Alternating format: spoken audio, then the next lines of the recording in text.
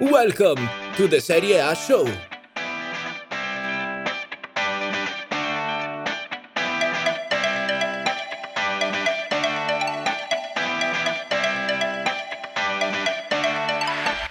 Hello everybody, welcome back to another episode of the Serie A show. I hope you're all doing very, very well. We won't be talking about the matches in the previous weekend, but we will discuss the recent Champions League results and also be previewing a couple of the matches this weekend. The slate isn't that great, but we do have Roma-Milan and we also have Fiorentina-Lazio. So Nima, Chloe, how are you two? Yeah, doing good, thank you. I'm great, although I haven't had someone serenade me, but I'm doing great despite that. Yeah, well, see, I did, but I don't have... I've missed that. I've missed that. Is that real? Really? So I don't have, though, a club, or the club I support, in the Champions League. You do, and they looked good. I would assume you have absolutely no complaints about that performance yesterday. I mean, Inter set a new record. I think it was like the least amount of shots on goal they've ever conceded in a Champions League game ever against Borussia Dortmund yesterday. And that just pretty much says it all. Inter were almost perfect defensively. I know I've said on this podcast that before Conte came and even after he came that I was worried about Milan Skriniar adapting to the three-man defense, especially playing to the left. But yesterday, that was by far the best performance he's had, and he's important. You know, he's a leader. We have different kinds of leaders. On the pitch. Barella's a silent leader, but Milan Skriniar is a vocal leader. He's the one who leads by example. He's the one who gets stuck in. He was really good yesterday. He did some fantastic trademark Skriniar tackles. But having said that, Stefan de Vrij is just what a player. I mean, he's the most elegant central defender in the world in world football today. I can't think of anyone else who makes defending look so elegant and beautiful like he does. He should be Italian by rights. You know what I mean? Like this is when Cannavaro, Maldini, like that kind of elegance that he has is just is so beautiful to see. And defending in the modern game is all but dead. And then therefore it's so nice to see someone to do it at such a great level. I mean, and then Handanovic was fantastic. No, it was such a good performance, especially in the first half. I think in the second half, Inter struggled a bit, and Conte looked a little bit like he refused to make changes. He just kept shouting at them. I'm not taking anyone off. You need to resolve this, pretty much. But he did bring Lukaku off for Sebastiano Esposito, who was 17. I mean, this guy made his debut when he was 16 years old in the Europa League, and now 17 years old, he makes his debut in the Champions League, and he's so damn good. He's got an exciting future ahead of him. So no, I have no complaints at all. Maybe missing a penalty is obviously never good, but no, other than that, I thought it was a really, really good performance. Chloe, what did you make of it? Yeah, the same really. I think in the past, you'd see after a defeat to Juve, you'd see Inter go on a slump, and I remember, I don't know if it was last season or the year before, when they drew 0-0 with Juve, and they had Spalletti, and it was a slump that lasted a couple of months, and they really struggled to shake that off. But with Conte, he's obviously he doesn't allow a slump like that. He'll forget that, move on to the next one. And obviously the Sassuolo game showed a little bit of the old Pats at Inter, letting them get back into it, and it ended up 4-3. But the Conte part of it was that they still won. And then to put in such an assured performance against a team away from home that are by no means easy prospect, to win that so convincingly, it just shows what a good job that Conte is doing, and that I think Inter are finally finding that consistency that they've so sorely lacked in the past. I don't know about you guys, but of the three Italian sides, well, of the three Italian sides that won, I should say. Who knows what the hell Atalanta are doing in the Champions League? We could spend an entire podcast on that. But I actually thought Inter, of the three that won, I thought they looked the most impressive. Yeah. Nima, do you agree with that? Yeah, I think defensively for sure. They look like a Conte team, and they're starting to look like a Conte team. 100%. I mean, of all the teams they've met, of all the teams they've played, I mean, this is the best team they've played so far this season, and won against. Obviously, Barcelona and Juventus are better than Borussia, but those are games where Inter didn't perform consistently for 90 minutes. Here, Inter managed to get the result and perform well without having any collapses of any sort. And they're adapting more and more to his style of football, and that can only be a good thing. And what I really like to see is, I mean, is how he can rotate. And I mean, he said in the beginning of the season that he was going to that Roberto Gagliardini was going to be his pet project to fix Roberto Gagliardini, and it's already bearing fruit. I think Gagliardini yesterday was so good. I did not expect him. And Barella is, what a player that is. I mean, what a find for Italian football. All of a sudden, there's this explosion of these central midfielders, Italian midfielders, that are so damn good, every single one of them. Barella is no exception. He was sensational yesterday. No, I'm really happy, because I was preparing. I'd prepared to come on this pod today and say that I want Inter to punt the Champions League, because I thought it was gone. I never thought Inter were going to win. I thought it was going to end in a draw. Well, one that looked like it was either headed for a draw or a loss was Juve. And Chloe, this is, I mean, we talk about Pazza Inter. I mean, this Juve, I mean, you don't know what to expect, because that looked dreadful for about 40 to 50 minutes. And then it takes them 2 minutes to take the lead in the latter stages of the match. So I don't really know what conclusions to draw from that performance, but it's certainly confusing, because you really don't know what to expect from them. No, and I think it makes them a little bit more interesting to watch, not knowing what's going to happen, because in the past, you knew what was going to happen. They were going to win. And it was likely going to be quite boring. But, now it's a little bit more unpredictable. I think that there's kind of two things I took from that match. That in order to implement Sarri's style, it's making them a little bit vulnerable, and they're not always performing at a consistent level. Like Nima said, it's almost like Inter and Juve have swapped roles in a way. They're not always performing in a way that we're used to, which is almost like a machine, just winning. So to go a goal down like that is obviously a big surprise. But then they have got that quality, and Dybala suddenly came to life after a really average start to the season. You know, he's really come to life and scored those 2 goals, and he's got them out of trouble, and that's what they've got in the locker. And I think that the fact that they've won for so long, for the past 8 years, I think that's probably, in some of the players that have been there for some of that time, it's probably still ingrained in them a little bit. And that they suddenly remember that, and it clicks into gear. And I think that's the only way I can explain it, really, because this is not a Juve that we're used to in any way at all. And it is a lot more interesting from a non-Juve fan perspective, I would say. But the crazy thing is that they still, I mean, look at what, in 8 games, 7 wins, 1 draw, Champions League, 2 wins, 1 draw.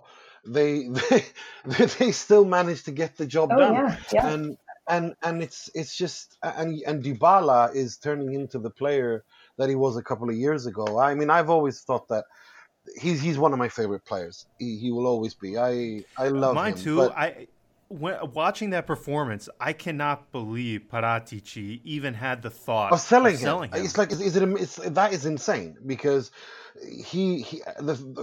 if they can just get Ronaldo into those positions and get him scoring, which you see bursts of, especially last week, I think against, was it Hellas they were playing? or this last past weekend. I can't remember, but I think it was Hellas. Um, no, who was it? Who were they playing this past weekend when Ronaldo scored the first goal and then Dybala, or was it this past weekend? Never mind. But Bologna? Yes, that's it. Bologna, thank you. That's the one. That's the one. Yeah, I mean, you see bursts of that in games where they get him in the right position. But when I mean, just think of it. This is only 2 months in, and they have this record. I mean, we all know how Sarri's teams usually are better after Christmas. Can you just imagine how this team will look after January if they just follow this curve that they're set, this path they're on? They're going to mop the floor with everyone they meet. Yeah, it's definitely, you can see it coming, can't you? You can just see it just Yeah, growing. and just think then then Chiellini's back by then. I mean, it's just I'm really impressed by Juve. I think this is everyone who counted them out. They will be eating their words come before the end of the season. Yeah, and I'm curious to hear what you two think because, listen, we talked about how we really didn't like, particularly from an outgoing standpoint, the transfer market that they had. I still can't comprehend how Matuidi, Khedira are two focal points in Sarri's formation. I cannot make sense of it whatsoever. No, I'm still failing to understand. I mean, obviously he's brought the most out of them, and the job that he's done with Cuadrado is absolutely incredible. And I think On the right side of defense, he's done nothing but play there. I can't think of many right-sided fullbacks that are better than him right now. I mean, it's crazy. I think that's a lot thanks to bringing Sarri back as a coach and developing him in that way. But to the player that he is this season is incredible. But I think that he is probably getting the absolute maximum out of the likes of Khedira and Matuidi, but it's still a bit baffling as to why he would want to do that in the first place, because they're not, especially Khedira is not, he's not at the level that Juve, being a Juve player, warrants. No, he isn't. But at the same time, it works in the system. And Sami Khedira and Blaise Matuidi, they have 75 titles between them. Both are world champions. I mean, they were talking about quality players who have the experience to adapt and give you a certainty, even though they might not give you exactly what you want, but they give you the certainty. And their lowest level of performing is pretty high. Adapting Miralem Pjanic to that Regista role that was a slam dunk. But to actually get him to perform at this high level is truly amazing. And then you have but for me, and maybe it's a bit unfair, but I find myself comparing this Juve to his Napoli, particularly in the midfield, and I mean, I don't know. There's just really no similarities whatsoever. I mean, you had Jorginho, you had Hamsik, you had Alan. I mean, you compare those to Pjanic, Matuidi, Khedira. It's sort of like, where's the intersect here? Well, how are they even remotely similar? Jorginho and Pjanic have a similar role. The technical standpoint, absolutely. But to me, this reminds me more of his Empoli side in the way that they're supposed to play on the pitch. It has absolutely nothing to do with the Napoli with his Napoli side who played such. They always looked for the angles, weren't they? They were playing triangles almost, a kind of Italian tiki-taka, if you will. But a much more direct form of tiki-taka, playing triangles. This Juve is much more direct going forward, and it looks more like his Empoli side. Yeah, I think, he did say at his introductory press conference, don't expect it to just be... They were asking about the 4-3-3 in Napoli, and he was like, well, who says I'm going to play the same formation?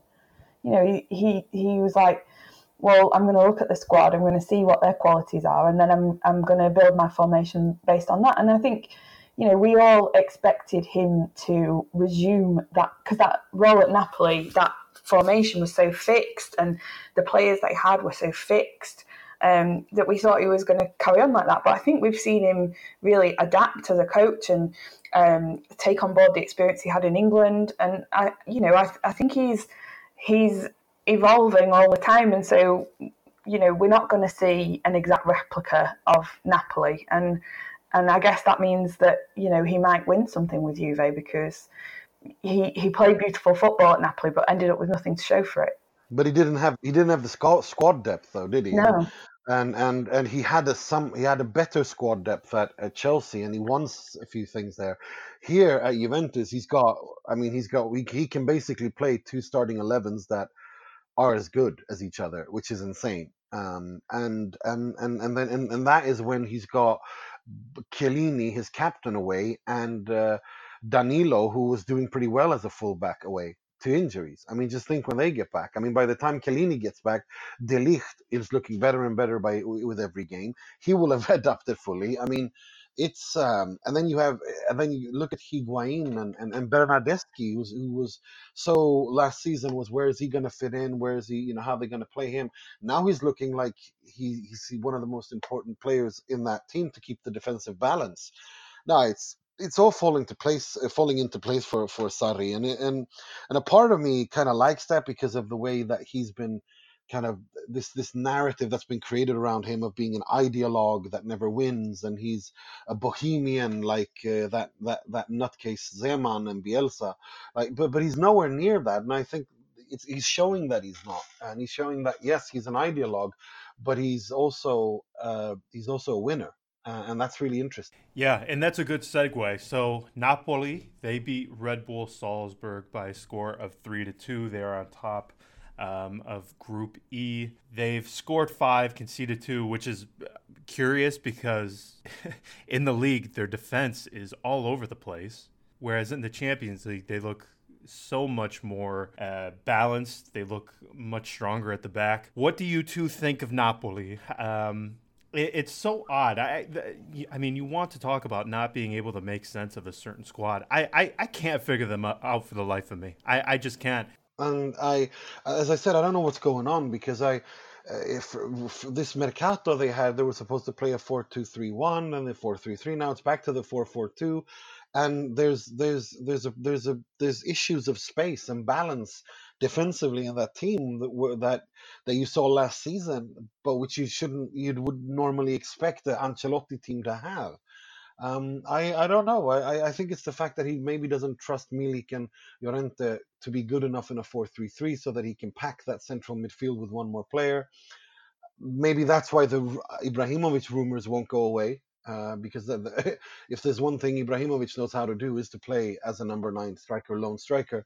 So I don't know. I find it really strange. And I find the fact that Insigne has become a problem almost. Where's his role now? Because when he plays in a 4-4-2, he plays like almost to the like a half inverted winger striker. And when he plays in a 4-3-3, he becomes too isolated on the wing.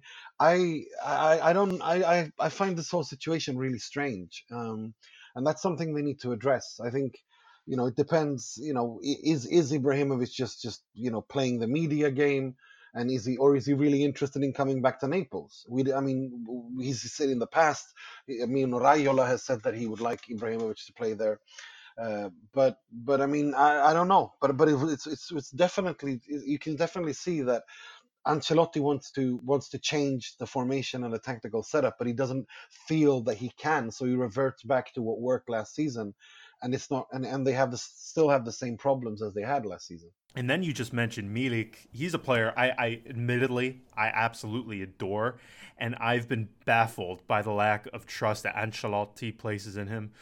Chloe, Nima just mentioned the rumors for Ibra. Do you think he's actually the solution to what they need? Because in my opinion, I think before they even start touching and worrying about the attack, I would try and figure out the balance that they have or lack thereof at the back. Yeah, they need, even a player like Ibra is not.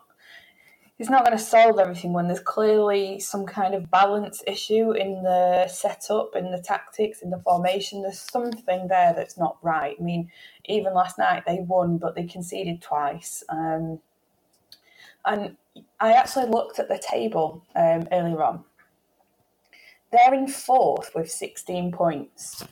But there are lots of teams below them, even down to ninth place that have got 12 points, so only 4 points behind. And Napoli have got Spal this weekend, but then they've got Roma, and they've got, I can't remember who else it was, somebody tough. Atalanta and Roma after that. And, I can see them sliding down the table a little bit, especially if these teams below them keep winning. I think it's the fact that the team isn't quite right is going to get found out sooner or later in the league. I feel like one of the places where he's sort of been given a bit of a pass just because he's obviously a fantastic manager. But I think as far as balance goes, I think as far as lineups go, formations, I just don't think Ancelotti has gotten it right so far. No, he hasn't. And as I said, I personally still think that the reason he wants Ibrahimovic is to, and he, aside from all of that, the reason why he wanted Mauro Icardi, the reason why they signed Llorente, is the fact that he wants to play with a lone striker and play a 4-3-3. That means that there's one more midfielder centrally. But it's clear that he doesn't feel that, for whatever reason, he doesn't, whether it's because of the wingers or the striker, but he doesn't feel that he can do that yet, and that's why you have a hole in the middle of the pitch, and to me, Napoli keeps conceding the same kinds of goals over and over again, and that to me isn't about the central defenders as such, because you won't be able to convince me in a million years that Albiol is a better central defender than Kostas Manolas. That's just not true. So I don't think it's that. I think it's a midfield centrally balanced issue. I think not the same, but very similar and reminiscent to what we saw with Stefano Pioli in Fiorentina, where you could drive a tank through the middle, and that's something that I've never seen with his teams before, with Ancelotti's teams before, and that surprises me. Napoli, Juve, Inter. How are we all feeling, though, as far as their chances of making the knockouts? Are we all feeling good? Surely you have Juve and Napoli through. Nima, are you at all worried about Inter's chances? Absolutely. We're playing Inter are playing Borussia Dortmund in a fortnight away. Yes. Now that is a game that's going to be very interesting, because away, you have to remember, before the result, before Inter won yesterday, Borussia had 4 points, Inter had 1 point. So that was a game that Borussia could go into playing a little bit more defensively and balanced, because that was, Inter had to win. Now the tables are a little bit turned. So you're saying you're worried that draw against Slavia Prague is going to come back and haunt them? Yes, that is exactly what I'm saying. It's that is a difficult issue. Sure. Hopefully Barcelona can win against Slavia at home as well and get them up to 10 points. And if Inter can draw, as long as they don't lose away against Borussia, that's fine, because then they'll be ahead of Dortmund in terms of head-to-heads, which means that if that puts Dortmund in a situation where they have to, even if they win their two remaining games against Barcelona and Slavia, after that, they're not sure of qualifying through, which means that Inter have everything in their hands. So that's next week, or in a fortnight. That's the key. I still think it's 60-40 speaking for Borussia to go through. But we'll have to see. That game again. You have to see which players are available and not. Inter didn't have Sensi, Vecino, and D'Ambrosio. Borussia were missing Alcacer. They were missing two other players. Marco Reus. They were also missing players. It depends on how what the injury situation is. And 2 weeks in football is a long time. Spot on. All right, so let's shift gears. Let's go to the league. And again, as I mentioned earlier, the slate this weekend isn't it's not that appetizing, but there are two notable matches. There's Fiorentina-Lazio and then Roma-Milan. Chloe, we will start with your Fiorentina. Lazio is another one. I feel like this is sort of becoming a theme. I don't know what to expect from them weekend in and weekend out. No idea. Do we even want to talk about that match against Atalanta? So you don't know what you're going to get from Lazio, but From a Fiorentina standpoint, I have to say I actually like their chances in this because they have found, as we've mentioned in the last couple of episodes, they have found consistency. They have found the lineup. They have embraced Montella's way of playing. So I would assume your confidence level is fairly high coming into this. Yeah, I think so. I think where Lazio struggled in terms of consistency, that Fiorentina are now really good in that respect under Montella. They struggled against Brescia. They were the Monday night game. I have to say, Brescia were fantastic. Really well. They were very good. Yeah, really well organised. They battled hard. Tonali is just a wonderful player, even at 19. And if by the way, if Brescia can get Balotelli firing, I think they will shoot up the league. They really have a good base to work from. But they frustrated Fiorentina, and I think against the team in the lower half of the table, having three men in the back line, it kind of hampered them a bit, and they didn't look great going forward. They were just sort of struggling.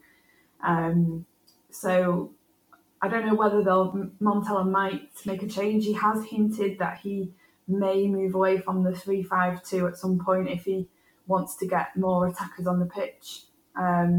So we'll see. You know, it may mean that Pedro, the new Brazilian striker who's yet to play, might get given a game because he is apparently now fit.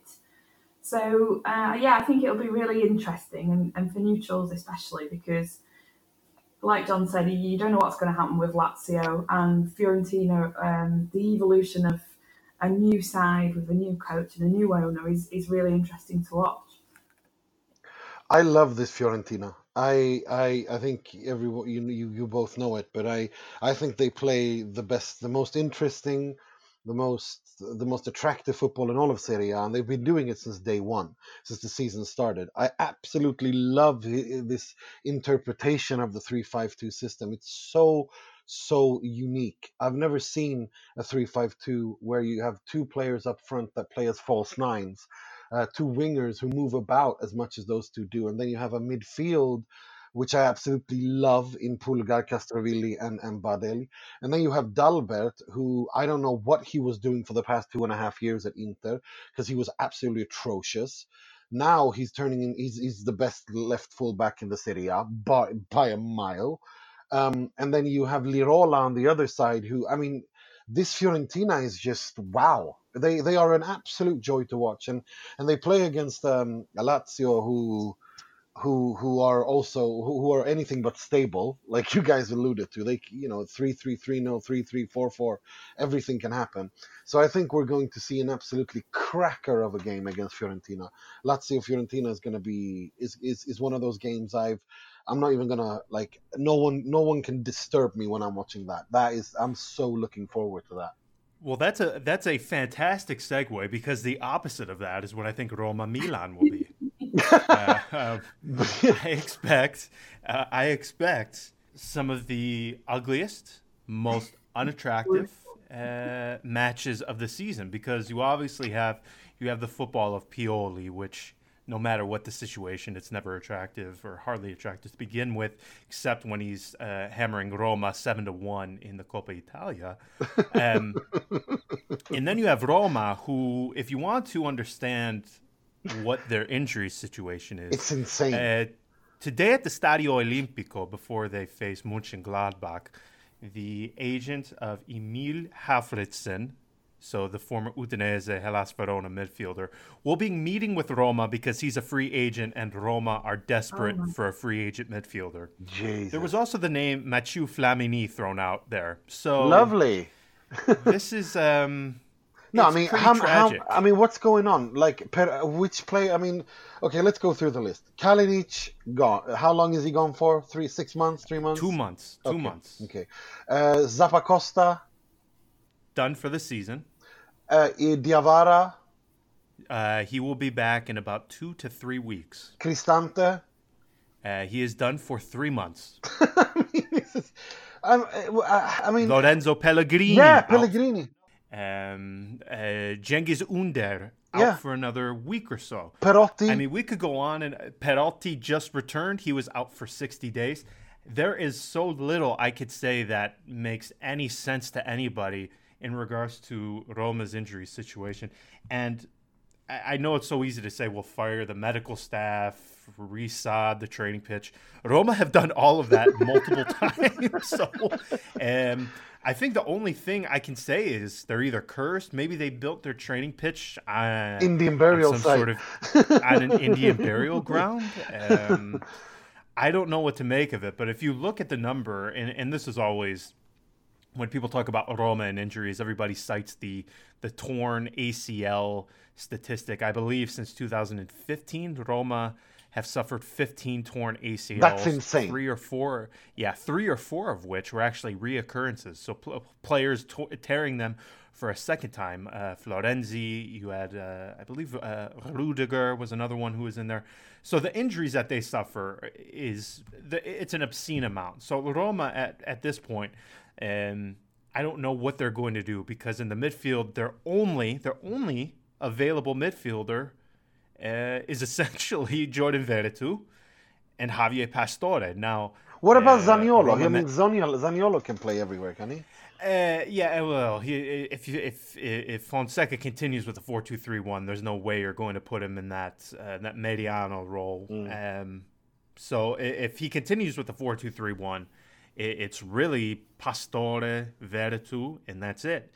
I would like to see him go to a 4-3-3 and maybe put Florenzi and Zaniolo in that midfield, but it's absolutely desperate times, and it could not have come at a worse time because, as Chloe mentioned before, Roma have very, very, very important matches coming up. They're obviously facing Milan, and then they're also facing Udinese, Napoli. I mean, these are teams that they are going, well, except for Udinese. I mean, these are teams that they are supposedly fighting for a Champions League place for, and I can't help but think that these points, should they drop them or continue to drop them, they have 4 draws on the season already, they are going to massively, massively regret those drop points in the later stages of the season. I agree. I mean, I had them as 4th, and I'm starting to doubt that. I'm starting to doubt it now because this is looking ridiculous. Well, it is looking ridiculous. I won't necessarily call a draw against the Claudio Ranieri Sampdoria side. Now, they were bottom of the table, but they played infinitely better, not even comparable. Pretending to be shocked over here. Yeah. I wouldn't necessarily call that a horrible result. No. All things given, I mean, most of the time I would take a draw anytime you play in Genova to begin with. But, I mean, they should have beat Cagliari. They should have beat Genoa earlier in the season. I don't know how they conceded 3 to this Genoa. So, yeah, they can't keep dropping points like that. And again, you mix that with Atalanta, who they go from absolutely smashing Roma one weekend to getting hammered by Shakhtar Donetsk just like 3 days later in the Champions League. I don't know what the hell to even make of them, but they look so good in the league, and most of us, I think we all agreed here that they wouldn't finish top 4. I don't think any of us had them finishing the top 4, did we? No, I still don't think they'll finish top 4.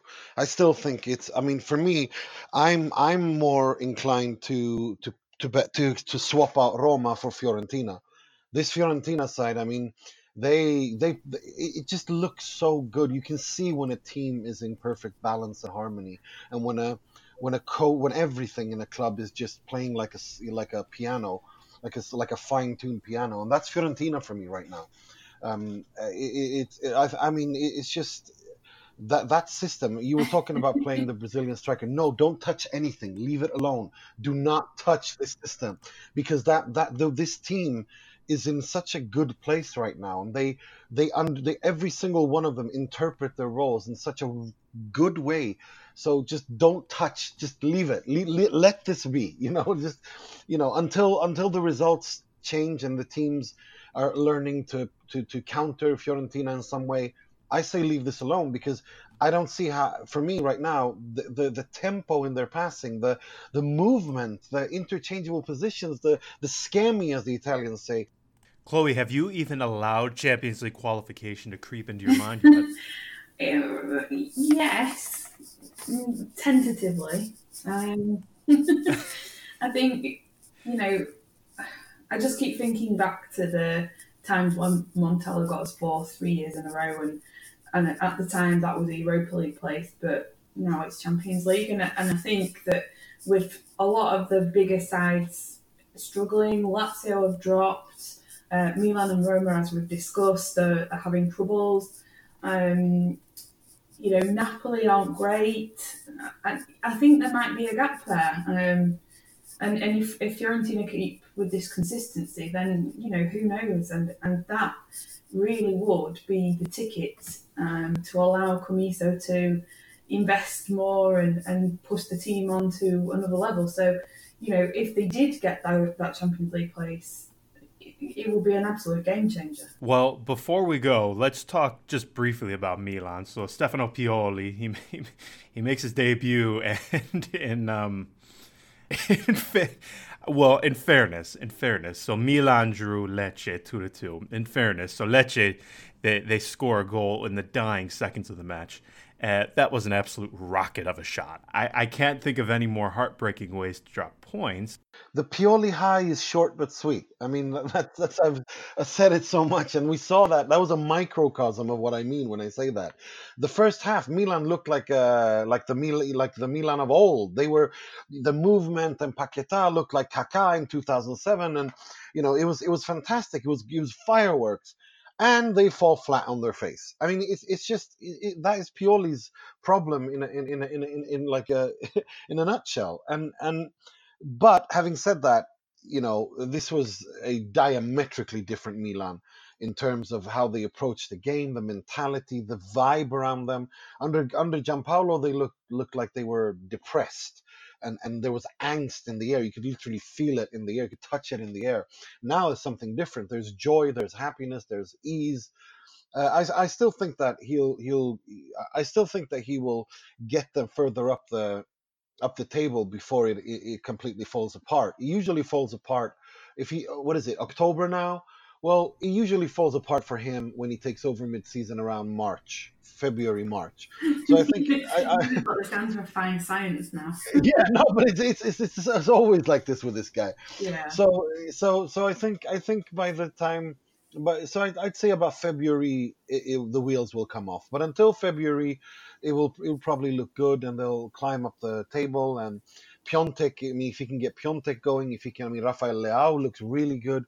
Çalhanoğlu, if he plays like that against, I mean, if in Paquetá, if they play like that, like they did against Lecce, week in, week out, there's no doubt in my mind that Milan will go up the table and actually be one of the teams contending for the fourth Champions League place. Yeah, I think the mistake for me in all of this was to award Pioli a 2-year contract, because he's never going to be their long-term solution. He was going to come in and, like Nima said, under Gianpaolo, they looked panicked. They had their heads down. It just wasn't good on any level whatsoever. But Pioli is good at man management. He will get the players working for each other. They all look happier. There are lots of good aspects to Pioli, and he will put that aside. He'll pick them up and put them back together. And initially, they will, before his kind of tactical limitations are exposed, they will improve. But bringing him in on a 2-year deal is madness, in my opinion. It's just, bring him in as interim to get them back working again. Yeah, Gianpaolo was a disaster. That's fine. But don't give him a 2-year deal. Get somebody else at the end of the season who can take them forward, because let's face it, that's why you got rid of Gattuso. But also, I'm really keen to see what happens at Genoa, because with Thiago Motta being appointed the new coach, and him in the first press conference saying that he has developed a system called the 2-7-2. I was like, what the hell? 2-7-3, I think it is even. I don't know. No, sorry, you're right. It's 2-7. Yeah. It's some, but I just know it's 7 midfielders. that's just what I know. 2-7-1. Yeah, He was talking. For me, it was the 7-man midfield that caught my eye. Now That you see that why is we to me. talk football and we're not rocket scientists. We can't do math. No, we can't. 2-7-1. Yeah, no, 7 midfielders. That is. I mean, Genoa. When we speak of crazy presidents and competence and madness, I mean Preziosi. I mean, yes, as a player, Thiago Motta was fantastic. Is he crazy, or is he just avant garde and the rest of us are really falling behind? But 2-7-1. I have a feeling that Genoa are really really gunning for that relegation place when they do stuff like this.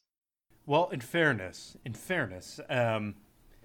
I saw some people a bit pessimistic on the appointment of Thiago Motta. I would much rather a club go down that route, show a bit of guts, yeah, than appoint Beppe Iacchini. No more of that. No more of that. So I tip my hat to them because, Mm. my God, if I have to see the same names recycled year in and year out, no, thank you. So I give Preziosi a bit of credit here. Yeah. Well, Ballardini he can't take Juric. His usual schedule is Ballardini and Juric sharing the job throughout the season, but he can't take Juric because Juric is at Hellas Verona, if I'm not mistaken. So that can't be done. But no, I mean Thiago Motta. I mean, as a player, he was probably the best midfielder. I mean, one of the best midfielders I've seen play for Inter in my lifetime. He was absolutely fantastic. His footballing IQ was other level. But it remains to be seen. I mean, was he just joking when he said he wants to play 2-7-1? Maybe, or maybe he was just that was just that's like a sound bite. But we'll see. But it's going to be interesting. I just think it's so sad to see that both of the teams from Genoa are 20th and 19th right now, and those are, I think they're too good to be there, both of them. I agree 100%. So we will be back after the weekend. We will be back on our regularly scheduled programming. So as always, thank you so much for listening, everyone. If you could continue to like, retweet all of our content, that really, really helps us here. So as always, until next time, bye-bye.